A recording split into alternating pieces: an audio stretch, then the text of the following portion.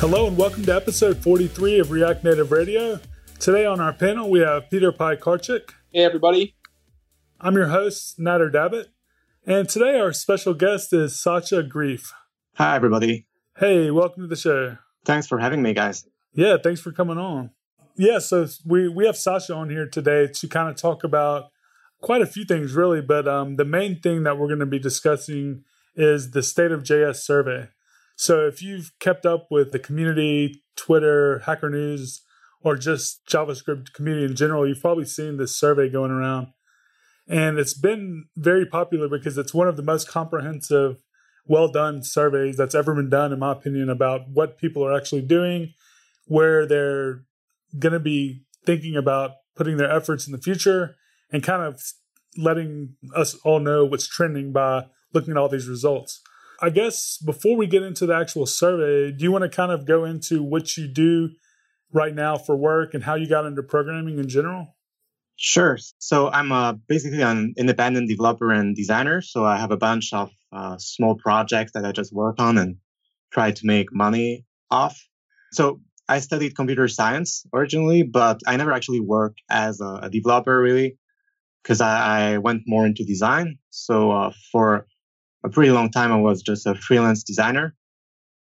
And then more recently, I went back into more hardcore programming, especially with Meteor JavaScript framework, and now more with like React, Redux, and all that stuff. Yeah, I've always been kind of interested in everything like design, development, marketing, whatever. So I think that's also why I have a lot of little projects, because probably I need new things to kind of keep me interested and keep me active. So I probably have more of a like generalist profile, not really specialized in any one thing, but so far I've been able to make it work, I think. So what are some of the projects that you have going on right now? So I have a bunch of projects. One of them, for example, is Sidebar, which is a newsletter of design links. And that project is based on an open source app that's called Telescope, which is built using Meteor. And I also co-authored a book about Meteor. So I have all these projects, but I try to kind of have a common thread between them. In this case, the Meteor framework. And then more recently, I also launched State of JS, the survey. I'm probably forgetting a couple other projects, but these are the main ones right now, at least. So do you monetize those projects in any way, or are they all just kind of projects that you kind of do for an open source type of thing? So Telescope is completely free and open source, and I'm not monetizing it. But apart from that, I try to monetize every project. So Sidebar has like sponsored links. So the book, I sell it. And then State of JS also had sponsored links in it. As far as the Meteor book, did you publish that yourself, or did you go through a publisher? Yeah, it's self-published. So I think, self-publishing makes a lot of sense for this kind of technical book, because there's a very like specific audience that you can easily reach. You can blog, so you don't really need a publisher if you're willing to kind of do part of the marketing and promotion yourself.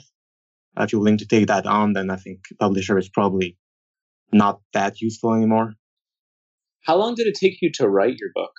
I co-authored it with Tom Coleman, so he's a really advanced Meteor developer who actually now works for the Meteor development group itself. And it took us maybe 6 months, probably took us about 6 months from, having the idea and kind of starting to blog and to validate the demand up to releasing the first version, at least, because since then we've kept it updated and we've blogged a lot more. So, there's obviously a lot more than 6 months of work that went into it, but for the first version, about 6 months. Okay, and the book is Discover Meteor? Yeah, discovermeteor.com. I actually bought the book. Oh, cool. I was super into Meteor back then. Wow, I can't believe I'm on a podcast with you right now. Yeah, so, it's a small world, I guess. The question is, did you read the book? Yeah, I loved it. Meteor is like what got me like into like back end development and stuff. Thanks. Yes. Same here. I had done a little bit of Rails. I had done some PHP stuff back then, but Meteor is what got me back into like more, serious and also that's what made it more enjoyable for me because I didn't really like Rails that much. I didn't really understand any of the concepts. And then Meteor somehow it made a lot more sense to me. Yeah, it was the first time I saw Node on the server, and I was like, "Whoa, this is JavaScript! Like that's so cool." Yeah, it is pretty cool. Yeah, so I haven't had a chance to check out. Well, speaking of Meteor and React, I haven't had a chance to check out Apollo yet. Have either of you been able to try it out or use it? So Apollo, for those who don't know, it's basically the new project launched by MDG, the company behind Meteor. And it's there's two parts. Basically, there's Apollo client and Apollo server, and it helps you implement GraphQL in your app. So it's pretty cool because it hooks up with Redux. So if you already have a Redux app, you can pretty easily add it, and then you get all the benefits of GraphQL plus lots of things like pagination and then like server-side rendering. So I haven't actually used it, but I'm seriously considering it for Telescope, my open source Meteor plus React app. Yeah, I kind of spent this weekend actually digging into it. Today's Monday, by the way, so I spent a little bit of Saturday and a lot of Sunday doing some GraphQL stuff, and I spent a few hours trying to get a Meteor application running with MongoDB and Apollo and React Native because I was going to do a blog post, and I'm still kind of working on it. Couldn't get everything set up with Apollo. I did get it working with GraphQL. I think I may be missing a few things about how it works. So I'm looking forward to digging into it a little more. I know we're going to be having the guys from Apollo on this show in about a week or two. So if you're interested in Apollo, definitely look out for that. But Satya, do you know the main problem they're trying to solve with Apollo, just out of curiosity, since you're so kind of in tune with the Meteor community? Maybe you would know this. Sure. So basically the Meteor team, they realized that the one problem they were like the best at solving was the server client relation and how you transmit data between them. Because, Meteor is kind of a full stack framework, but, it had competition on every level of the stack, like the build tool, there's Webpack, the front end, there's React, except basically for that, middle layer, that API and client server layer. So they realized that, that was their strong point, and that's how they decided to refocus their efforts on that, at least for now. And I think it's really, really important because, that usually gets a bit glossed over. Like you have your front end engineer and you have your back end engineer, and then how each part talks to each other is kind of that middle ground that nobody really wants to take charge of sometimes. And GraphQL is like a really good solution to that. I think, a lot of smart people are saying it's going to replace REST, and I cannot trust them on that. And I think if, they can make GraphQL even easier to use and approachable by anybody, that could be a really impactful project.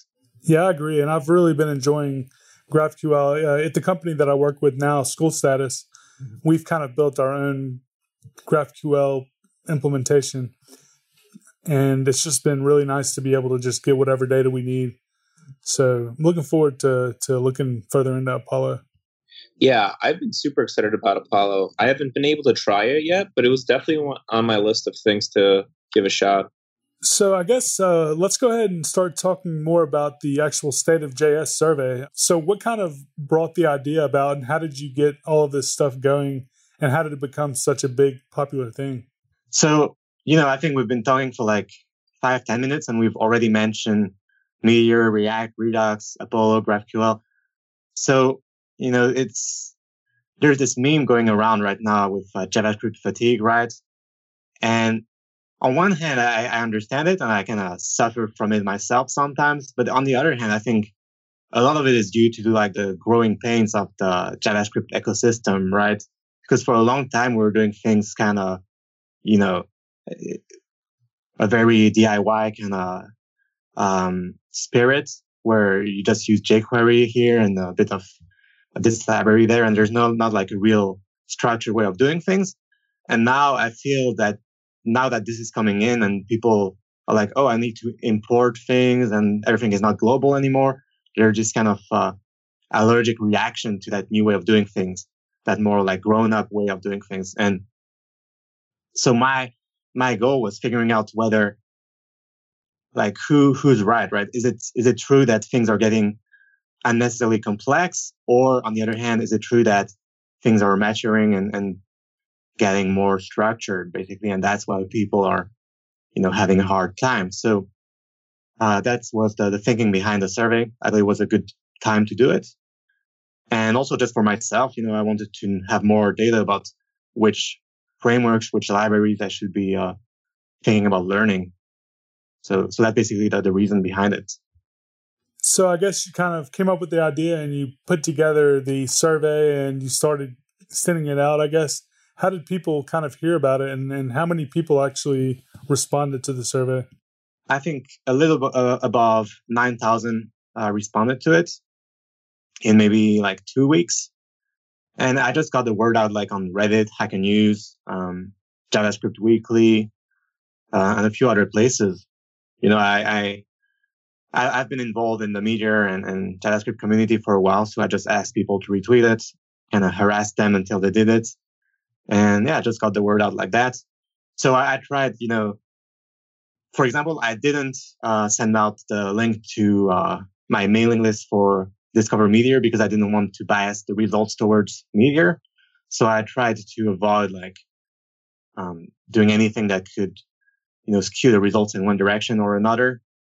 But it's funny because I still got a lot of criticism, some criticism about that, because people who, let's say you don't like React and you see that React has a really good rating in a survey, you're going to automatically assume that the survey was somehow skewed towards React. And if you don't like Angular, then you're going to assume they skew towards Angular. So it's really hard to find a way to please everybody. But I still think like with 9,000 respondents, there's gonna be like some meaningful data that comes out of it, right?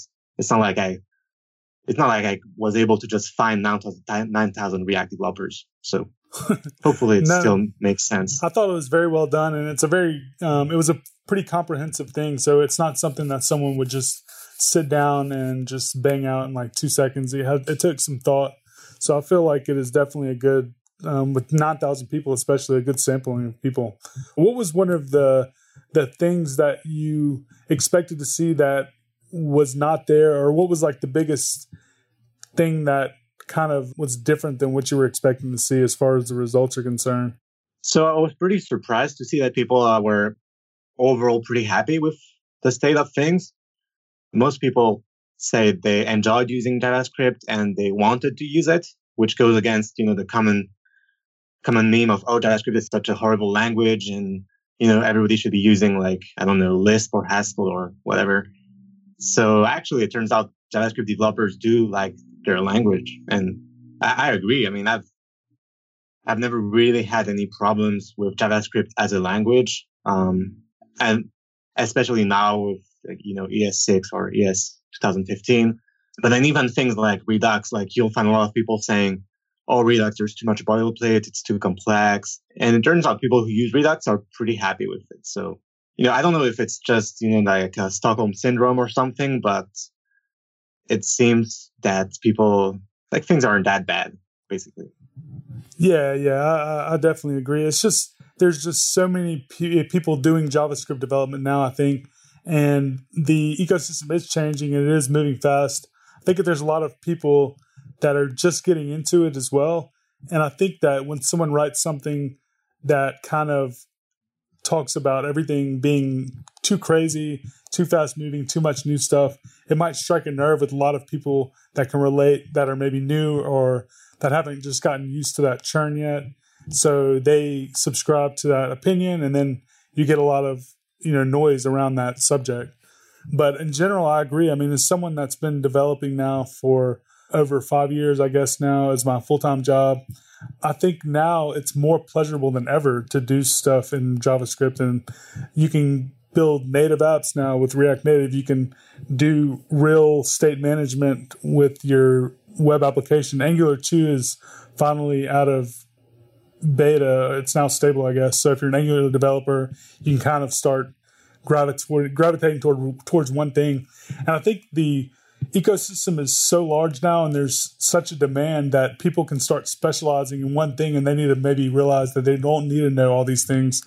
Yeah, it'd be great if you can understand and jump in all these different stacks. But in my opinion, if you want to have a successful career, you might think about specializing in one thing and also keeping, some options open, but you don't really have to know everything. Yeah, I agree completely. Like, it's funny because I feel a lot of developers, they want to understand and know the details of every piece of software they use. And I think that's what leads to fatigue. I had this conversation with a friend the other day. Like, he was complaining about Webpack, and I was like, oh, I use Webpack with no problem whatsoever because I'm using this static site generator called Gatsby, which runs Webpack, and it just works out of the box. So there's basically, I haven't had to write a single line of Webpack code, and it works great. And so my friend was like, oh, but then you're not really using Webpack, right? And I think there's this mentality that you're not really using it unless you're like tweaking it and setting it up and doing everything manually. But it's like I'm using Mac OS. I don't know how it works. I didn't go into the internals of Mac OS, but it just works. And I think we just need to get to the same point with web technologies where we trust them enough to use them without obsessing over understanding every little line of code. And, don't get me wrong, it's great if you want to do that, but don't feel like you have to do that. So what's your opinion about a lot of the people that are kind of complaining about some of the open source projects that are coming out? This kind of goes along with what we were just talking about, but there's been people that are kind of vocal saying there should not be as much new, I guess there should not be as many new open source projects coming out that are kind of in the same space as other open source projects and things like that. What's your opinion about that conversation, I guess? I mean, maybe one objection is that it kind of fragments the open source ecosystem, and then there's fewer people to contribute. But I don't really buy that because people don't really contribute anyway. Most open source projects, they have one or two maintainers, and that they do 99% of the work. So I'm not sure it really has any negative effect. And that's how you get new open source projects and new patterns, right? Like, it's kind of the survival of the fittest in a way. Like, you go head to head with another framework, and whoever does the better job at, documentation and performance and everything else kind of wins out. So it's really hard to have that without having that competition in the first place. So I can see why fragmentation would be bad, but I'm not sure how you get the advantages of competition without the downsides of fragmentation. Yeah, that's some very interesting points. And I totally understand where these people are coming from, but at the same time, all this stuff is free. All these projects are kind of being built, not all of them, but most of them are kind of being built by people in their free time to kind of help us. But I think what resonates, or what the argument may be, is more like, so you have an API and I've built my company's application on it. Now you're changing the API, so now we have to go and rewrite this. And maybe if they're either used to working in a different stack that doesn't have that type of churn, they are just used to not having to go about rewriting these things, or maybe they've sold their boss on something and now they have to go back and be like, hey, that thing I told you about, we have to kind of go back and rewrite it because it's changed. Or maybe they just don't want to go and relearn it. But in general, I think you have to, first of all, before you make a large decision for something that's going to be a long-term project, kind of keep in mind what's going on right now in the system, the ecosystem, and keep in mind that this stuff might change. So if you don't want to be on the latest, greatest stack that's okay. There was really a really interesting article on Hacker News about how Slack runs on PHP. And I thought we'll probably go ahead and link to that in the show notes if you haven't seen it. But there was a very good conversation about people that like to be on the latest and greatest stuff. And then there's also people that just like to get stuff done. And I really love to be on the newest, latest, and greatest. So personally, reading that was interesting to hear another person's opinion because, what my company actually really wants done or what my clients really want is a working app, and they don't really care what I use. They just want it to be finished. So, there's just a lot of discussion to be had there. I think maybe one way to mitigate this is to kind of have more of a microservices approach where your app is made up of many smaller apps. So, if you have to update one of them, it's not as much work. And even if you have only one app, maybe make sure the front end, back end are kind of independent and make sure you use Redux so your state is kind of in one place and your components are stateless. I think as you get more experience, you kind of learn how to separate things out. And if one thing breaks or needs to be updated, it doesn't impact the rest of your stack as much. Yeah, that's a pretty cool idea. I've thought about doing that before with some of my projects, but never upgrading them again. And I don't know why, I thought about this, but for example, logging in, with a username and password to a website, I feel like that's something I could just write in vanilla JavaScript. And no matter what silly idea I come up with, can always pull that code in and just have a login and register page, Yeah. Yeah, I guess I'm a little more on the get stuff done level, but I have this hard balance because I do love being on the new stuff too. Except sometimes I'm like, man, I really should get this done. So it's a constant battle with my mind. Well, I feel it's kind of tricky because you could say, oh, Facebook, they just want to get stuff done. They use PHP. But then they had the resources to write HHVM. If you're just a hacker, a regular guy, you can't write something that compiles your PHP to C or whatever it does. So you do need to be careful about that. You can, if you write your login code in plain JavaScript, it might work great, but then it will require you more maintenance, maybe, or there's really a need to strike a balance between both ends of the spectrum, I think. And that's the whole problem. But I think being at either end is probably more uncomfortable than being in the middle. Yeah, that's very true. And another thing that I think would be something to keep in mind, that a lot of the people that are more vocal in the Twitter community, a lot of the people that are more vocal in the open source community, it seems like a lot of these guys maybe do different things than your average developer. So they're not, some of them do go to regular everyday jobs, but a lot of the guys that are writing a lot of the more popular open source frameworks, like some of the Facebook stuff, they get to experiment and do these awesome things all the time and put out these new projects, and they are dabbling in the bleeding edge. But that doesn't mean you need to do that in your company. So it's just something also to keep in mind that a lot of these people, they might be using this stuff in these companies like Facebook, but they also kind of might be doing some experimentation there. And, if you don't completely grok what's going on yet, it's not something to really, to worry about too much, I guess. Oh, yeah, totally. Even from a business model perspective, if you're in a startup and you have, high growth but you have a lot of technical debt because you moved fast and broke things, you can just raise a round of funding and hire 20 engineers, and then move on like that. But if you're just a bootstrapper, you have a lot of technical debt. You can get stuck in a place where you have to do customer support, and it takes a longer time because your app doesn't work that well, and you earn money but not enough to hire somebody else to help you. So it's really tricky. I feel you can't just take whatever advice is floating on Hacker News or Twitter as gospel and just apply it, because if you're not a startup in Silicon Valley, it might very well not apply at all to you.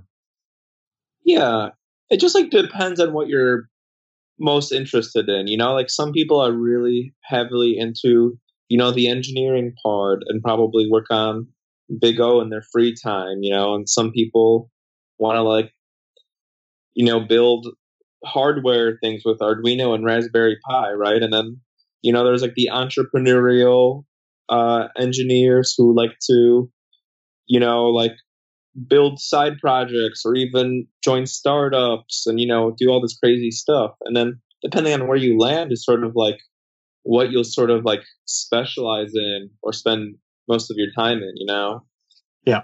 So we talked about something that surprised you about the survey. What didn't surprise you? Like, what did you see that was exactly kind of what you were expecting to see?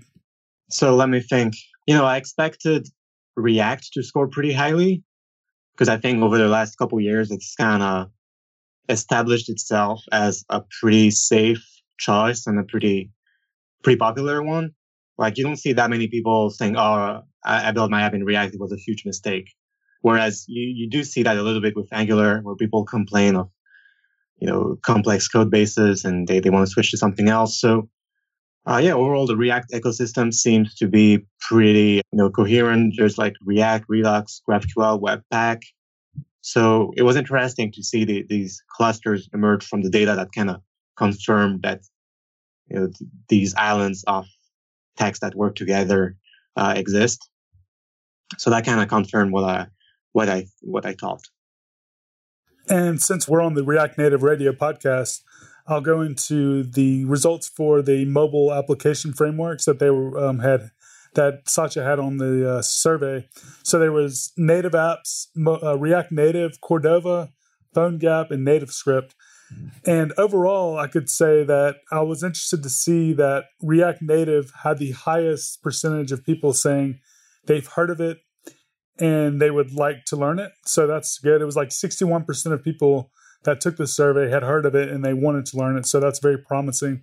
What concerned me a little bit was the 13% of people that said they used it before and would still use it again. But based on what Cordova and native apps where they scored. So Cordova scored 20%, said they used it and would use it again. And 30% of native app developers said they would use it again. So React Native scored below Cordova. So just to clarify, these are like relative percentages, right? So the reason Cordova is higher is because more people have used it. So 20% of respondents had used Cordova and would use it again. And 13% had used React Native and would use it again. But that just means fewer people have used React Native. If you isolate just the satisfaction, React Native is at 92% satisfaction, among people who have used it. And then Cordova is as only 58%. So React Native is actually probably in a much better place. It just has fewer users. You know what? I think I'm looking at the wrong number. So it looks like so 13% used it before and would use it again, and only 1% said they would not use it again. Actually, right. Yeah. Oh, okay. Oh, interesting. So actually it scores the highest out of all of the mobile frameworks that are out there right now. That's interesting. Yeah, even higher than native apps, which is interesting, I think. Wow, that's awesome to hear. And it looks like a very small percentage, if not heard of it, only 8%. So I sort of wonder where those 8% are coming from, because I'm assuming you told people on Twitter and Hacker News about this. I wonder if people are viewing Hacker News and just like avoiding React, or I wonder what outlets this survey went to that 8% of the population have never heard of React Native before. Well, that goes back to what I was talking about before. The thing is, it's really hard. Like, even Twitter, like, somebody came from Twitter, but that doesn't really tell you much about who they are. So maybe next time I do the survey, I can collect more about demographics. But then the problem is a lot of people don't like giving out personal information, and they, if I ask people's age and gender and so on, people will be like, oh, why do you need to know that? And then if I don't ask, people will be like, oh, well, you don't have any data on the demographics of your survey, so how can we trust it? So, it's hard to find the right balance between that. And yeah, I'm not sure who those 8% are, but there are people who are like, maybe they use JavaScript just for an alert, hello world or whatever in their app, or console.log. And they're like, they don't use React, don't use React Native, or maybe they still use Backbone or something. So I think that the ecosystem is really diverse, and it's really hard to even define what a JavaScript developer is, because I think if you do anything related to the web, you're pretty much a JavaScript developer. I think very few people have never written a single line of JavaScript, but that doesn't mean that they're, tuned into the latest, hottest framework. So what's very surprising is that 14% of people said they have never heard of Cordova. And, for only 8% of people to say they haven't heard of React Native and 14% to say they've never heard of Cordova was a very interesting point to me, because Cordova's been around for so long, like 4 or 5 years at least, and React Native has been around for about less than 2 years. I think React Native's its value proposition is a lot more attractive because it gives you a native app. And I think everybody pretty much knows that native apps have better UX and better performance, and they just feel better. So I think when React Native came out and had this really strong selling point that it compiles to native code, that was a huge, huge thing. And it did a lot for its awareness, I think. Yeah, absolutely. And I would say the two things that surprised me the most, other than kind of what you've already talked about, is the state management MobX. See, I love MobX, and I'm very surprised to see that 70% of people had not heard of it. And then the other interesting thing to me was the API layers, to see how many people are taking advantage of Firebase. Firebase is seems to have a lot of attention, a lot of usage. It seems to have a really good retention rate as well. Yeah, I think Firebase, for example, I did a React tutorial, and it used Firebase, as a way to store the data. So whenever you want to store something but you don't want to bother with a database, Firebase is a great choice. So I wasn't too surprised to see it that high. And, it's been bought by Google, but even before that, I think they had a lot of marketing, there's a whole company behind it. So I think even if you compare it to something like Falcor, let's say, Falcor is like a side project of Netflix. So I don't think Netflix is going to invest a ton of resources in promoting it. So I think a lot of open source projects have a hard time taking off just for that reason. Yeah, I love Firebase. Firebase, before I started using Meteor, I was building my apps with Angular and Firebase and sucking up all the tutorials I could find. And it was so easy. All you had to do was sign up and run one command, aka enter your API key. Oh yeah, I totally remember seeing Firebase demoed at NGConf for the first time, and I was just blown away. I was just like, "Wow, this is awesome. This is the future." And then I saw Meteor sometime soon after that, and I felt the same way about Meteor actually.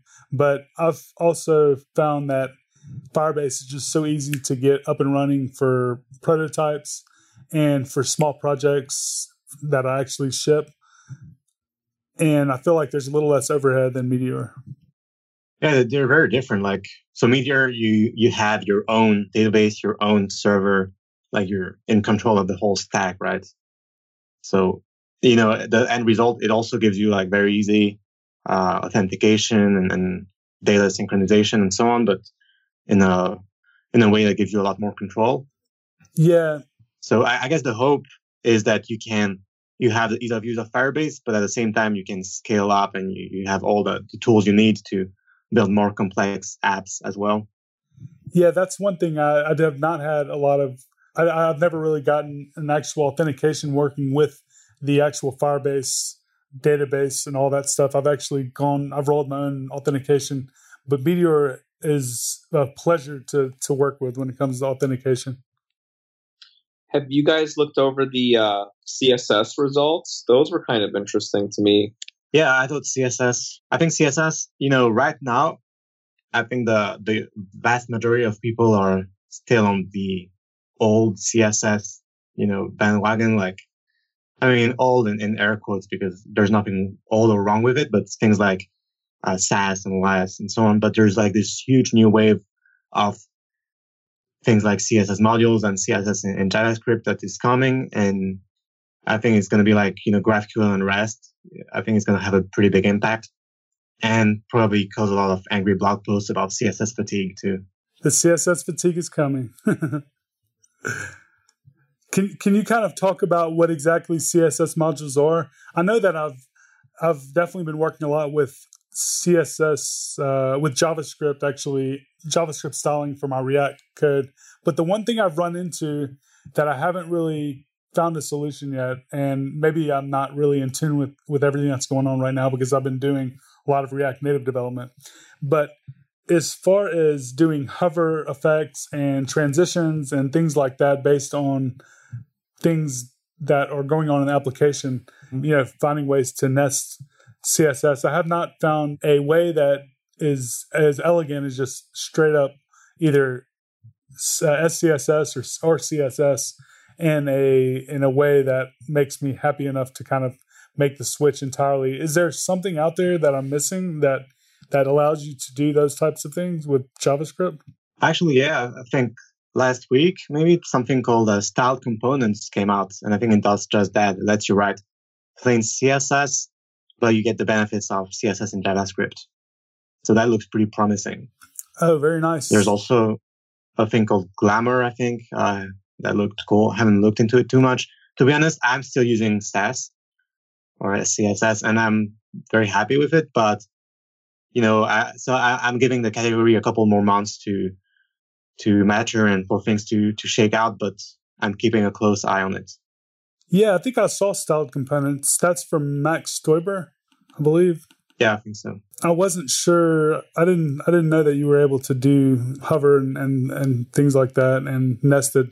So I'll definitely have to take a look at that. That's pretty interesting. So speaking of CSS and all that, maybe I can talk a little bit about how I built the actual survey itself. I don't know if that would be interesting. Yeah, absolutely. So I use this tool called Gatsby, which is a static site generator. So if you know like Jekyll or Middleman or Hexo for Node, it's kind of the same thing. So it takes Markdown and static HTML and then turns it into a site. The difference is Gatsby is based on React. So it lets you use your regular React components in your static site. And that's actually really cool. I found it really powerful because I actually started using Hexo first, and I had a really hard time like context switching between my React apps where, you think in terms of components and importing stuff, and then a static site where everything is a page and, you have your script tags and it's such a different world, right? So I found that Gatsby let me stay in that React world and that kind of modern app world while generating a static site. And I thought that was really cool. Yeah, absolutely. I've heard of Gatsby a couple of times. This has to be like the handful of times that I've heard it as of now. So I'll have to definitely take a look at it. Is it comparable to anything else out there that maybe would give people a better idea of what it is? So there's another React static site generator called Phenomic, I think, that I haven't tried. But I think that's, apart from that, you can think of it as there's also the React thing, Create React app. It's a bit like that in that it uses Webpack and it wraps the whole, it's basically the whole stack except for the server. And then generates your bundle, your React JavaScript bundle. And the other really cool part is that it does server-side rendering. So you're actually getting a static HTML file for every page, every route in your app, which then includes the React bundle. So you get both the really fast loading regular HTML page for SEO and performance and all that. And then React kicks in, and then you can just navigate it like you would a regular single page app. Yeah, my personal site, peterp.me, is a Gatsby site. Oh, very cool. Yeah, it's so easy to use. Yeah, I guess it's really similar to Jekyll too. If you come from like the blogging world and you've used different blogging frameworks, I guess it's like, for me, it was most similar to Jekyll. A really cool thing that Gatsby does that I don't think Jekyll or other static site generator do is that you can parse Markdown as usual, but you can also parse like CSV files or JSON files or YAML. And, basically thanks to Webpack. Webpack has all these loaders you can use. And so I was able to just have these plain CSV files with all my data and import them and use them as JSON. So you can just pass them to your chart or whatever. And you don't need to do the conversion manually or do any of that. So that was super handy.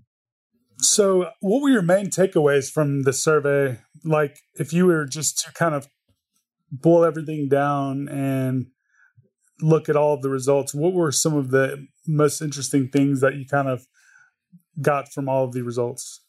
So I guess one takeaway is that the React ecosystem is really dominant right now.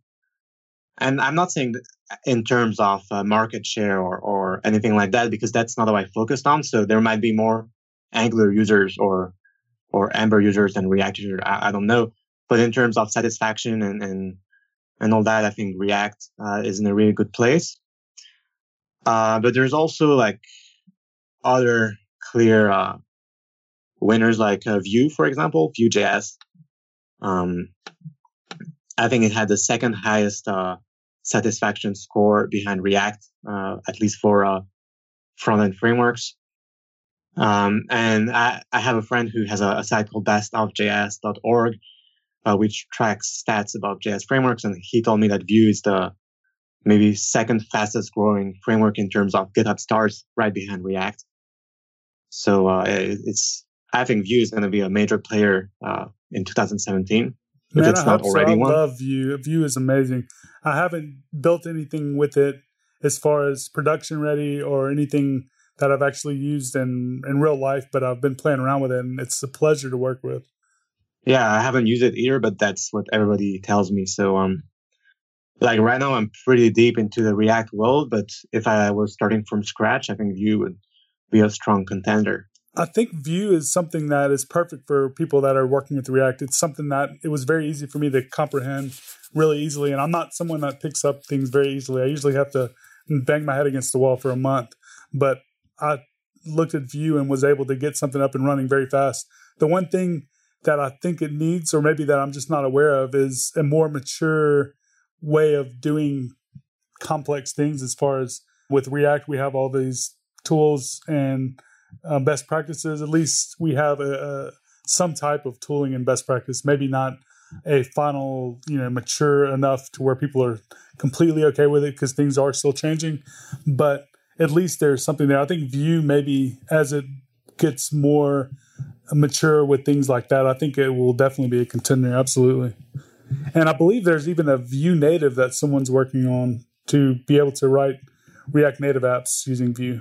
Yeah, I've read that. So Vue has a lot of Chinese users and Chinese companies. And I think Alibaba or one of these huge companies is working on something like that. So I think if that happens, that would be pretty significant. Yeah. So this is kind of a little bit off the topic of the actual survey results, but how hard was it to kind of build the actual survey results website? Because it's a very nice, well done website. You have a lot of nice graphs and things like that. Was that something that took a lot of time? Yeah, I'd say it took me a couple weeks, maybe 3 weeks. Well, actually, okay, the part that took the longest was getting people to contribute the write-ups, because I don't know if you know this, but each chapter, each section of the survey results is written by a different expert on that topic. So tracking down people took a lot of time. But yeah, building the site itself took a couple weeks as well. As usual, you get the first kind of the MVP out the door in a couple of days, and then it takes you weeks just to get the responsiveness to work right and get the chart to display how you want. Like, to give you an example, I spent, a day or two maybe just working on the algorithm so that the labels don't collide when the bars are really narrow. Otherwise, the labels would stack up and you couldn't read anything. So little things like that you don't really anticipate can take a lot of time. Yeah, absolutely. That's interesting that you had it. You had people come and kind of contribute. That's really interesting. That's really cool. Yeah, because I didn't want the survey to be coming from my own perspective. I wanted to, well, first of all, because I don't know a ton about some of these aspects of the ecosystem, but also just to avoid, again, like skewing the write-ups in one direction or another. Also because these guys are really interesting and they know a lot. So I wanted to hear what they had to say. So as far as all the time and effort and money that you've spent to get this State of JS survey going, how are you benefiting from it other than just getting traffic and stuff? Are you monetizing it in any way? Yeah, so I'm monetizing it a little bit. So there's basically two ways.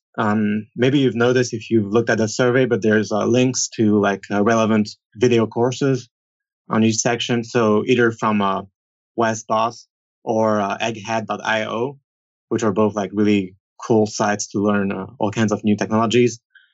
And so those are sponsored links. I did that, first of all, as a way to make a living, but also because I'm really curious. I'm always trying to find ways to monetize my projects as a way to test the hypothesis. Like, for example, okay, I wrote a book and I know I can sell a book, but how would that compare to sponsored links, for example, or something else I tried? So I made the data for the survey available for free, but I gave people the option to make a donation if they wanted to. And I was really curious to see how that would turn out. So I think I made maybe like $100 from donations, which is not a lot because most people just put in zero and get the data for free. But even that is interesting. Like, it's a good data point for future projects. The sponsorships, the sponsor links are doing pretty well, actually. So, since I'm partnered up with these companies, I don't want to share data publicly without asking them, but I'm hoping to write a blog post to follow up specifically about monetizing that project if they don't mind. That would be interesting. I really wonder how that will turn out. But I've got another question for you. So, where do you plan on going next? What's in store for the future for you? Do you have any other exciting projects coming up? Well, basically a week after I posted that the survey, after I published the results, there was this very popular post that came out about JavaScript fatigue, like what it's like to learn JavaScript in 2016. I'm sure you guys have seen it. And it got a ridiculous number of tweets and likes on Medium. So this gave me the idea of maybe writing a post to address that. So I'm working on a kind of pretty simple study plan for learning JavaScript in 2016. And then if that works, I'm even thinking about making a mini site like, jsstudyplan.com or something, because I think there's a need for something like that right now. So that might be my next project, or it might be something else. I'm always working on Telescope. I want to port it to Apollo, so using Redux and GraphQL. So that might take up some time. So we'll see. Right now I'm kind of at a point where I'm keeping my options open and just seeing what comes next. So you are a full-time consultant, or you're kind of a freelancer / someone who kind of just works on their own. You don't really have a company you work for. You do a lot of your own work. Can you kind of give some advice for other people that are looking to get into full-time freelancing / consulting? How do you kind of get your customers? How do you, keep your existing clientele, and how you manage all of that, and how you do maybe a little bit of marketing? I know that's a lot of questions, but if you feel like just kind of going over some of the basics. I think everybody would love to hear that. Yeah, so I used to be like a freelance designer, but for the past, I guess, 4 years now, I've been on my own. Like I don't have clients anymore, and I just make a living off projects like the book Discover Meteor or Sidebar and so on. So yeah, I mean, it wasn't easy to get here. Like I did spend quite a few years freelancing and kind of saving up. So I think that's really important. First of all, you need that cushion, that security that you're not gonna starve to death. So yeah, just stay frugal and put money away while you have a day job or while you have solid clients. Like a good technique, for example, is when you quit your day job, you keep your company as a client for your freelancing business. That's a really good way to get started. And then if you want to transition into more of an entrepreneur role, like the things to keep in mind is that first of all, it takes time. Your first project is probably not going to be successful, or the second or third. So you need that runway, right? You need to be able to put out maybe 10 projects before one of them works well enough to make a living. So when you read write-ups about a hacker that makes $10,000 a month, whatever, what they often don't tell you is that it was his seventh project or something. He tried tons of things before. So yeah, don't get discouraged. Just make sure you have enough time and money to try things, build an audience, and go slowly. That's basically what I did, at least. I totally agree with you. It's just something that you have to keep trying and trying until you figure out. Do you do any consulting for independent like startups or companies that need an application built, or you do more product and product related things that you kind of market yourself? Yeah, no, I haven't done any consulting like in a long time now. I would probably do it if it was easy enough and didn't take up too much time. But I think it's funny, like it's all about how you market yourself. So when I was very active on things like Dribbble for designers, I had lots of inquiries. But when you write a book or do open source work, people won't necessarily like ask you because they don't see you as a consultant, which is fine by me. But it means just because you have a high profile in one area doesn't necessarily translate to like, having companies knocking down your door to give you loads of money. Okay, well, I think we'll go ahead and get to the picks. Peter, do you have any picks tonight? So my pick for tonight is something called Materialette, which is a color palette for material design. It's a OS X app that lives in your menu bar. And then once you pop it open, you can click a color and it'll automatically copy to your keyboard. It's pretty cool. Sacha, do you have any picks tonight? Actually, I'm also going to pick like a macOS app. So I always had this problem of managing my icons and my icon sets. And I found an app called svgs.us. Like I pronounce it SVGesus. I don't know if that's how you're supposed to pronounce it, but it's your SVG savior. Maybe that's their slogan. And it basically lets you load in a whole bunch of SVGs and then just drag and drop it to wherever you need them, like Sketch or Photoshop or even Keynote.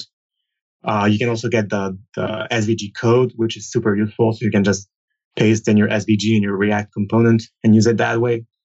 So svgs.us, pretty cool app, and it's free. Okay, I have two picks tonight. One of them is, they're both blog posts. The first one is JavaScript is the gateway drug, and it's by Josh Owens. And I actually just saw this blog post after you mentioned that Josh was one of the editors on State of JS. And it's it's a pretty good article, actually, if you want to hear some positive things about JavaScript and kind of where he thinks everything is going. And it's pretty interesting, and he makes some really good points. I only read about 3/4 of it, but it looks like a really good blog post so far. And my other pick is another blog post by Leo Lamprecht, I believe his name is. And it's called Releasing on GitHub. And it's the first kind of post I've seen anyone kind of take the issue of how to release your open source projects or just release your code in general on GitHub with a lot of kind of new a newer write-up about how to do that and maybe some best practices that are pretty up to date with what's going on right now. So I would check that out if you're interested in knowing more about that. It's called Releasing on GitHub, and it's on Medium, and I'm sure you can just Google it, but we'll also have a link to it in the show notes. So thank you, Sasha, for coming on. That wraps up episode 43 of React Native Radio, and we'll see everyone next week. See you, everybody.